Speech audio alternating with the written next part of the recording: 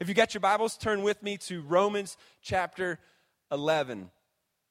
Romans chapter 11. We've been in this series for quite some time. And how many of you guys enjoyed the olive appetizers today? Anybody? I'm not an olive person, but I noticed some people's breath in here was a little bit stronger. I'm just kidding. No,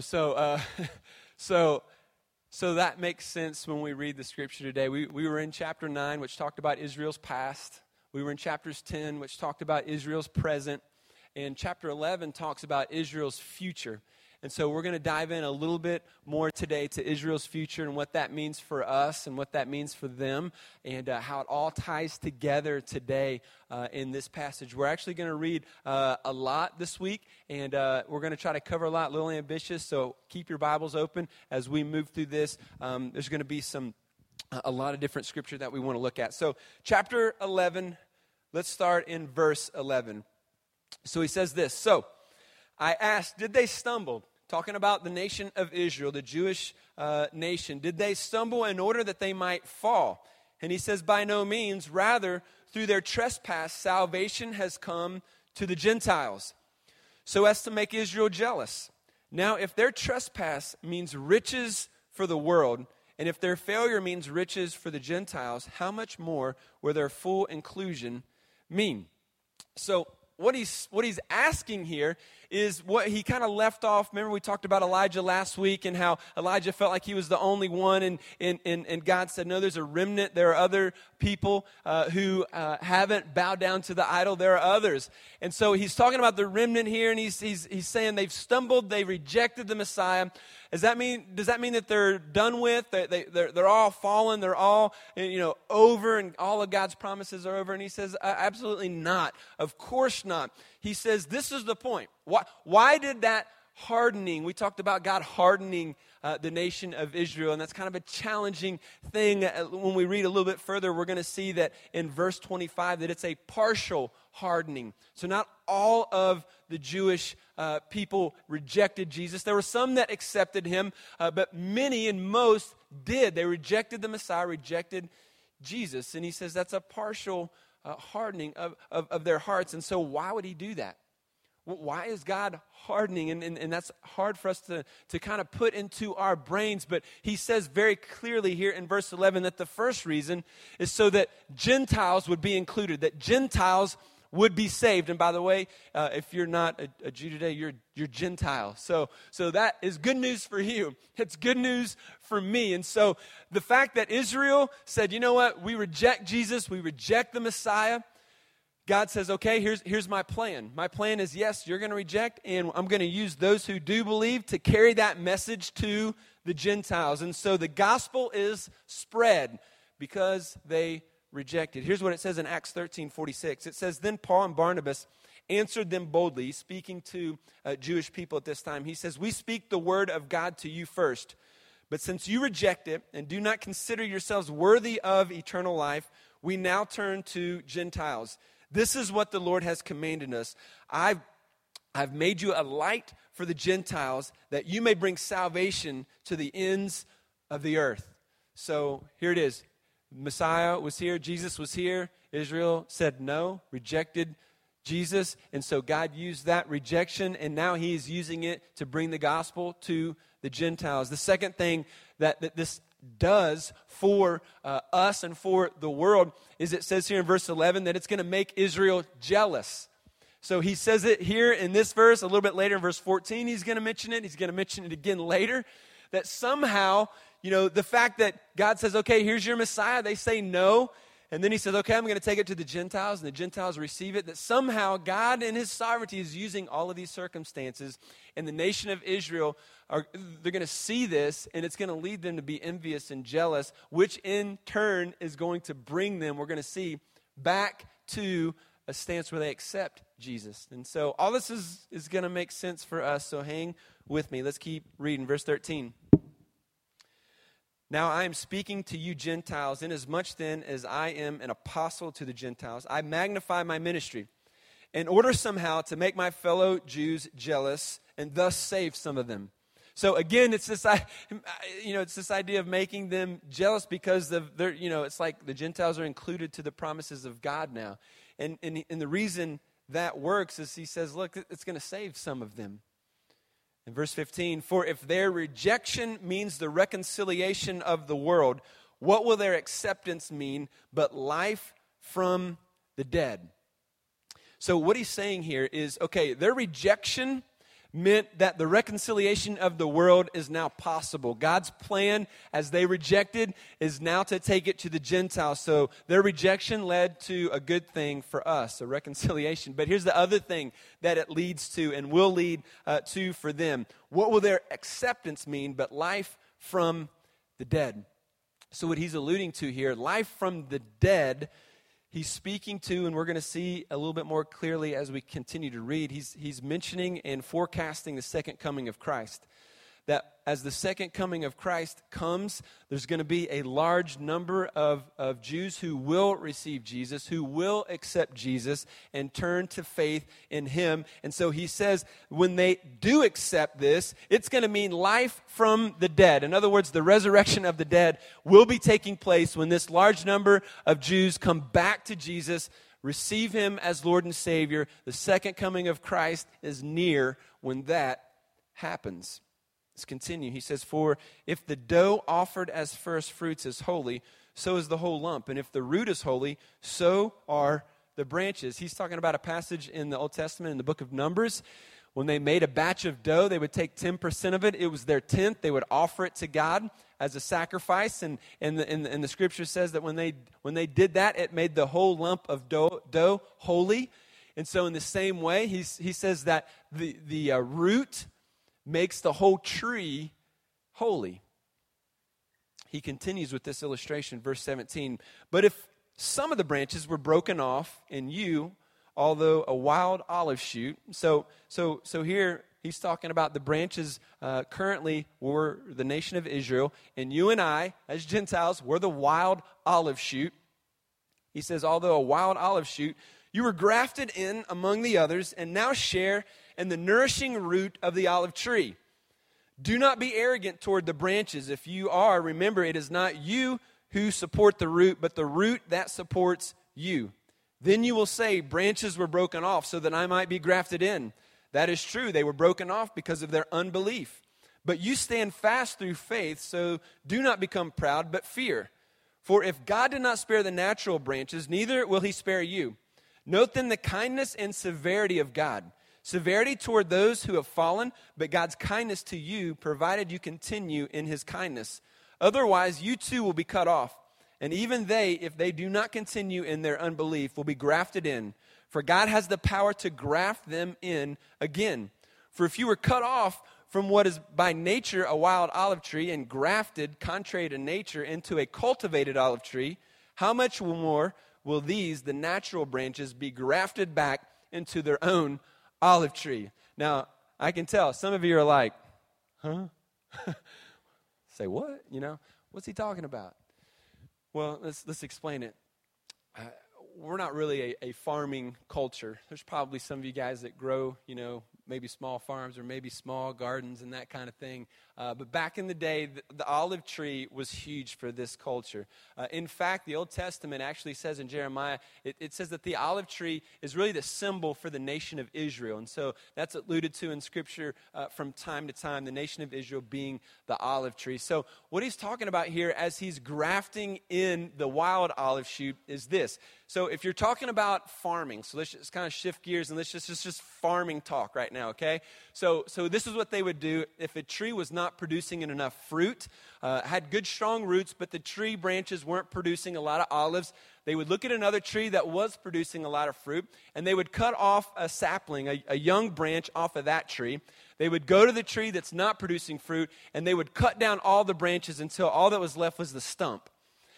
They would also do this if maybe the tree had some kind of disease or whatever. They would cut off all the branches, get the sapling from another healthy tree, and they would graft it into this stump. And so what grafting is, and they still do this today, and some of you might even do this in your gardens, but they would take a knife and they would cut back the bark of the branch, and then they would take this sapling about a foot and a half long, and then they would whittle off the end so that they would get off all the bark on that, and then they would take that branch and then they would stick it underneath the bark, and then they would tie it to the stump, and they would do 3 or 4 on a stump, and over time that rope would protect it and keep it together. And over time, that tree and that branch would merge together, and it would grow together, and it would become one tree, and it would be a fruit-bearing tree as if it was always part of that tree. We've actually got a picture. Can you guys show that picture? This is like you can see where the stump was cut, and then when these branches were young, they were thin and small, just like little branches, and then tied into that, and now it is one tree together. That's kind of what it looks like. And so what he's alluding to here, and this is the illustration, that the nation of Israel, you can take that down. So the nation of Israel, they are the branches connected to the root, which is God. So God is the root. Later, Jesus is called the root of Jesse. So we would see that root as Jesus. And so the nation of Israel is attached. The nation of Israel rejects Jesus. Not all of them, but there's been a partial hardening. So not all of them, many of them. Remember Paul, he says, we're not completely cut off, man. I'm a Jew. And there's a lot of others that do embrace and receive Jesus. But for the most part, many reject. So God cuts the branches off. And he grafts the wild olive shoot, you and I, into his promises, into the family of God. Remember last week, he talked about an Old Testament passage that said we were not a people, book of Hosea, and now we are a people. He said that we weren't looking for God. We weren't out like searching for, faith. We weren't searching for, God in our life. He came and he found us through the gospel. And he has grafted us in. Now we are a part of the family. We are a part of the promises. We are a part of the family of God. And then he says, look, it's not over for the nation of Israel, because they can be grafted in as well. And how they do that is the same way that you and I do that, by receiving Jesus into our life. So a good and powerful illustration for us to remember and for us to think through. So let's continue. Verse 25. He says, lest you be wise in your own sight, I want you to understand this mystery, brothers. A partial hardening has come upon Israel until the fullness of Gentiles has come in. So again, he's alluding to the future. He's alluding to the prophecy of the return of Jesus here. So this is a very real and important picture for us to grasp even today. He said, we've been grafted in. Don't let that lead you to pride. Don't be arrogant or prideful about that. Be humble that God has given us this opportunity to receive him and be grafted into his promise. And then he says, here's the deal. This is a partial hardening, and it's going to last until the full number of Gentiles comes in. So what he's saying here is that God knows how many of us and how many people in the future are going to receive him as Lord and Savior. So the whole end of time, the return of Jesus, is really depending on that. So when is that time? When does Jesus return? It will happen after the full number of Gentiles comes in. We don't know the day. We don't know the hour. We can watch the signs. We can see what's happening in the world. We can keep a close look on the nation of Israel today and begin to, match that up with Scripture. Begin to see that, in my opinion, it doesn't seem like it's very far off. It doesn't seem like much more has to happen in order for the return of Jesus to take place. So there are some things, but not a lot of things. You just look at the world and see everything that's happening, and you see some of the things that are happening in Israel today, and some very real and powerful evidences are there for us to realize. So he says, a partial hardening has come upon Israel until the fullness of Gentiles has come in. And in this way, all Israel will be saved. As it is written, he quotes Isaiah, he quotes a passage in Psalm here, and he says, the deliverer will come from Zion, Jesus. He will banish ungodliness from Jacob, and this will be my covenant with them when I take away their sins. So this was preached in the Old Testament, and he's saying this is Old Testament stuff, but it's not been fulfilled yet. Israel's sins have not been wiped away yet. Israel has not come into the gospel yet. Some have. Some here actually are Jewish and they are believers. We have a few people here actually. Verse 28, he says, as regards to the gospel, they are enemies of God for your sake. But as regards to election, they are beloved for the sake of their forefathers. So again, the doctrine of election being taught and showed to us here.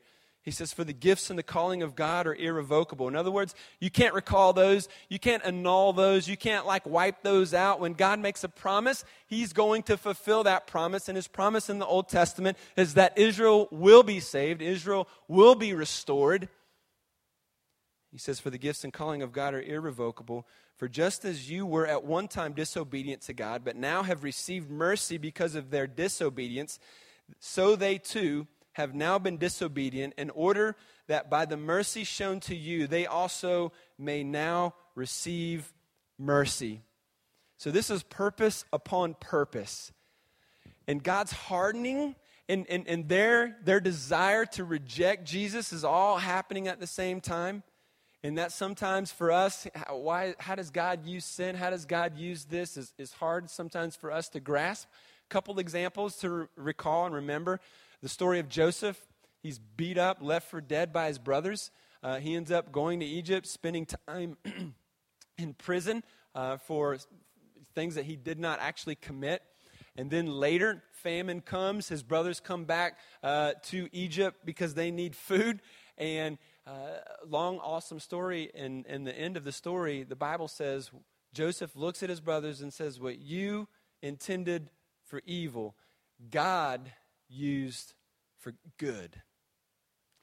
So we see that through sin, God uses to bless and to bring about good. Even the very crucifixion of Jesus teaches us that. That through sin, that through evil, Jesus is crucified. Jesus is murdered on a cross, and yet God is using that for our good and for His glory. And so is this. This is sometimes, we don't think through this sometimes, but our relationship with the nation of Israel and all of the promises and prophecy of Old Testament are all connected. They're all interlinked here because there will be a day when a large number of Jews receive Jesus, and then the end is near. And he says it's God's mercy.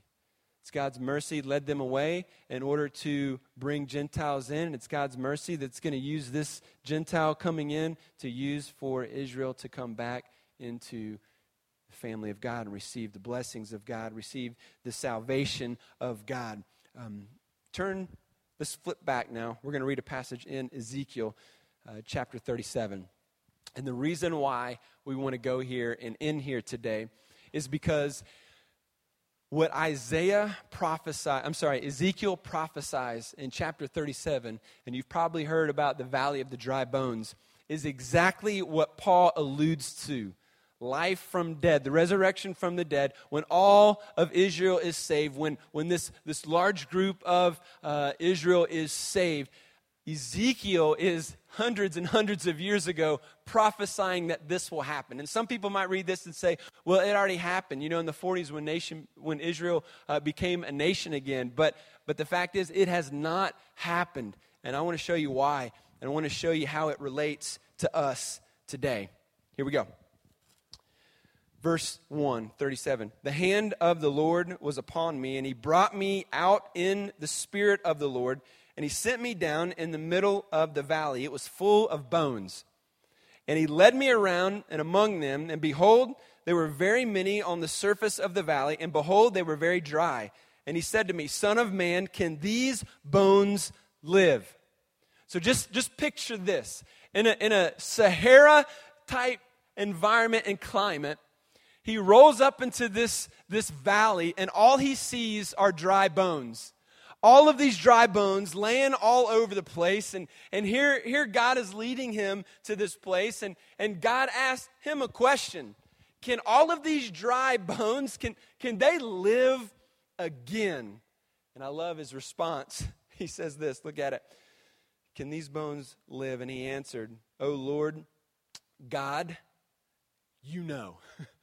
It's like, this is a trick question. You know, God. It's like, you could use that on your small group leader, by the way. If they ask you a tough question, it's like, oh, man, I don't know. You know, man, you know. And just kind of play it off there if it's like a personal question. But I love that response. But God knows. And he goes, then he said to me, prophesy over these bones and say to them, O dry bones, hear the word of the Lord. Thus says the Lord God to these bones, behold, I will cause breath to enter you, and you shall live.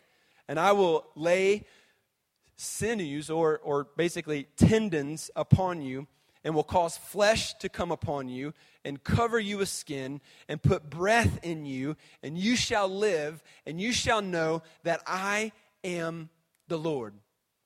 So he says, I'm gonna put all of this back together. I'm gonna put tendons, and I'm gonna put muscle, and I'm gonna put eyeballs, and the shoulder bones gonna connect to the neck bone, and the neck bone's connected to the whatever, I don't know that song, but he's gonna put it all together, and he's gonna make them come alive. And it says that I'm gonna cause breath to enter them.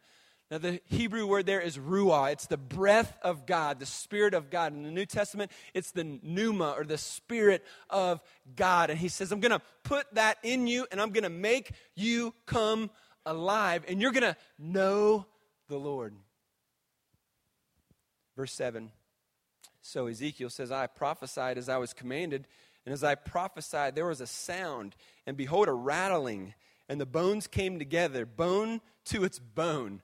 Now, I read this, and I love watching movies, and all I can kind of think about is Pirates of the Caribbean. You remember the kind of the skeleton kind of view of this, and it's like, like some rattling going on. Some bones are rattling and kind of shaking, and kind of, I don't know if I wanted to be there right now, it's just kind of freaking me out, to see all these bones and all these things coming together, and you get the hand bone rattling and all the fingers kind of coming together, and all of this is making noise and sounds, and he's viewing all of this right before his eyes.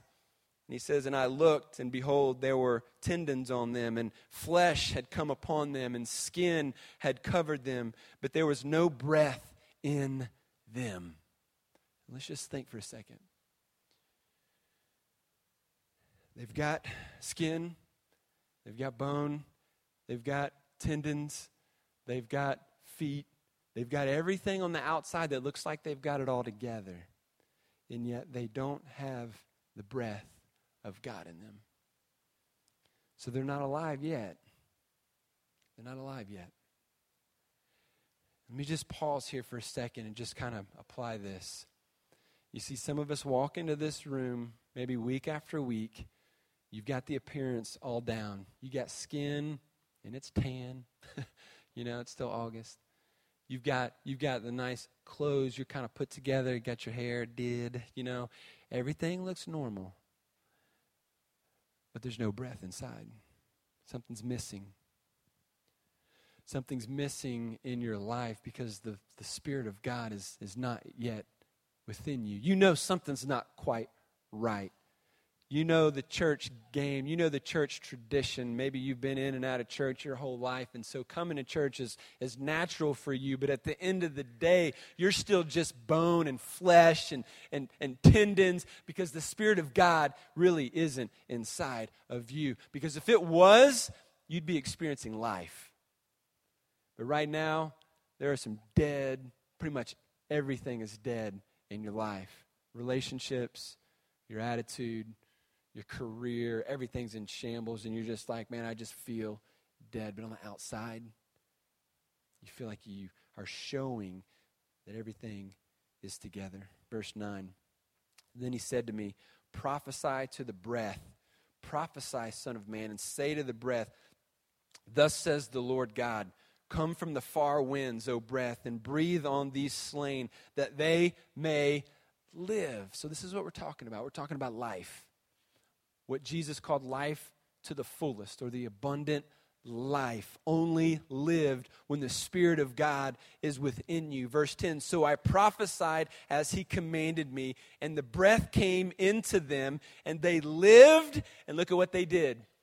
they stood on their feet, an exceedingly great army. Let's just pause here. Some of you guys have kids, and one of the coolest parts about being a parent is watching kids learn how to do stuff. And one of the biggest moments in a kid's life is when they learn how to stand up, and then when they learn how to walk. You remember that? I've got on my phone right now, I could show everybody. I will before you leave if you want me to, because I love it. It's my youngest daughter.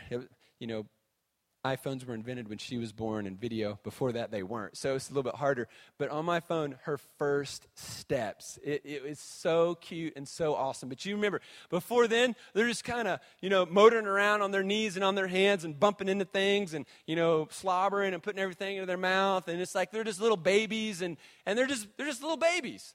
And then one day they decide that they're going to stand up. And it's like when they stand up, they're using the couch and they're still wobbly and they're like, whoa, and then boom, they'll fall. And then they'll get a little bit more, energy, and they'll get a little bit more confident, and they'll kind of do this deal. And if you've got kind of a walker or something, maybe they just start to move their feet, and eventually they'll let go of the couch or the whatever, and they'll move. And it's like, I got it. And what are you doing? You're freaking out, man. You're clapping, or maybe you're silent because you don't want to mess with it yet. You're just like, shh, don't move, just watch. I remember videoing these first steps of my daughter, and she was walking in the kitchen, and she took like 6 or 7 steps, and we were just like, yeah!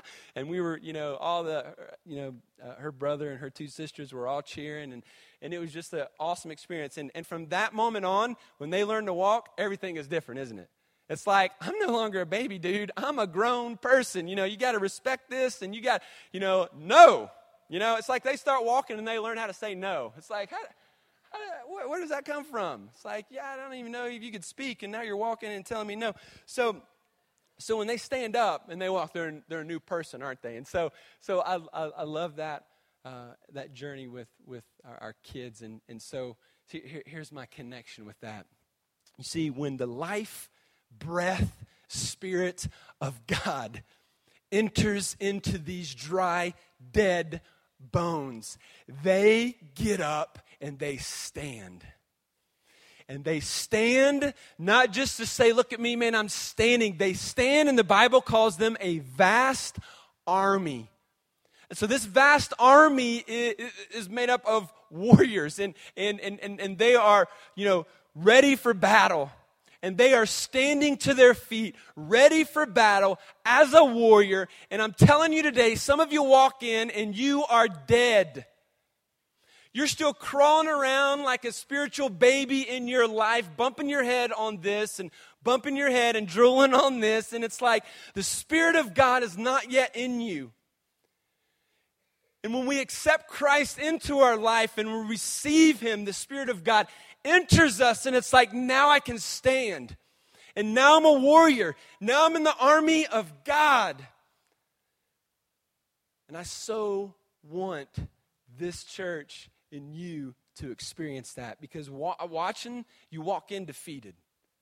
And you can just see it on people's face, and you can see it in their life that, man, they look like they're put together. They got tendons, and they got skin, and they got muscle, and they have the whole appearance thing down. But at the end of the day, their marriage is dead.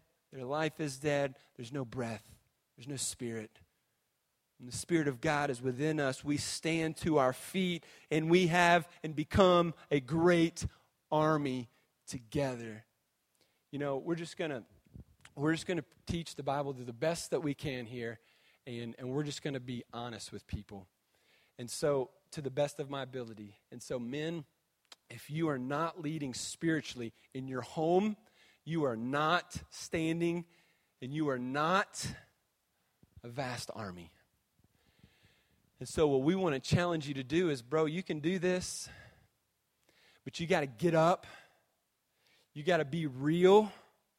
You got to stop playing the game of I got to make and provide and all this kind of chump stuff, and you got to get serious about who God is, because I'm telling you, and I'm as sincere as I can be, I don't know when Jesus is coming again, but it's not very long. We may see it in our lifetime. We may not. All I know is He's coming. And when he comes, he is not coming back to pat everybody on the back and say, good try. He's going to be riding a white horse, fire in his eyes, and a big sword sticking out of his hand. I mean, this is a different time in the life of the world. And so we've got to be ready. And I don't want anybody walking around, creaking, stumbling, crawling around in our church. I want you to hear me, and I want you to know that you can stand, you can receive Jesus, you can receive the Spirit of Christ in your life now, today. It will change your life forever. Let's continue. Verse 11. Then he said to me, Son of man, these bones are the whole house of Israel. So here's the connection. Here's what he's saying. This is Israel. This is what I'm talking about here. They're dead, but they're going to come back together, and I'm going to put my Spirit within them. He says, behold, they say our bones are dried up, and our hope is lost, and we are indeed cut off. What's Paul been talking about in Romans 11? Are they cut off? He says, absolutely not. By no means they're not cut off. There's been a partial hardening, so all this stuff can happen, but they're going to get jealous, and God's going to use this, and he's going to bring them back, and the nation of Israel will come to know Jesus. Thousands of them will receive him. And he says, our hope is lost. Therefore, prophesy and say to them, thus says the Lord God, behold, I will open your graves and raise you from your graves, O my people, and I will bring you into the land of Israel. So the prophecy is that I'm gonna take the dry bones, I'm gonna make you, put you back together. My Spirit's gonna come into your life. You're gonna receive the gospel. You're going to receive the blessing of God. So here's what we do with this. My challenge for you today is to talk about this with your family. Talk about this in your small group. Talk to your kids about this and ask this one question. Are you really alive? Do you feel like you're really alive? And so we're not just saying, well, yeah, I mean, I've got a pulse and, my heart's beating and I think I'm still alive. No, I'm talking about, is your marriage really alive? What a great conversation for you to have with your spouse today. Are we really alive? Are we experiencing real life? Is our career, is it really alive? Or what are we doing here? Is this really what God wants us to do? Are we alive as parents? Or are we just kind of, doing everybody else does in our culture and run to every practice we can and just put everything else a priority, and then we just kind of throw church together when we have time and throw Jesus together when we have time for him? Or are we really alive, and are we really experiencing him in our life? I mean, that's a great question. Are you really alive? Here's the other question. Do you walk in here today and say, Valley of the Dry Bones is me? My life is dried up. I don't have Christ. I don't know who I am in Christ. I don't have the Spirit of God within me. And if I were honest with you today, Trent, I know that to be true. That's not me.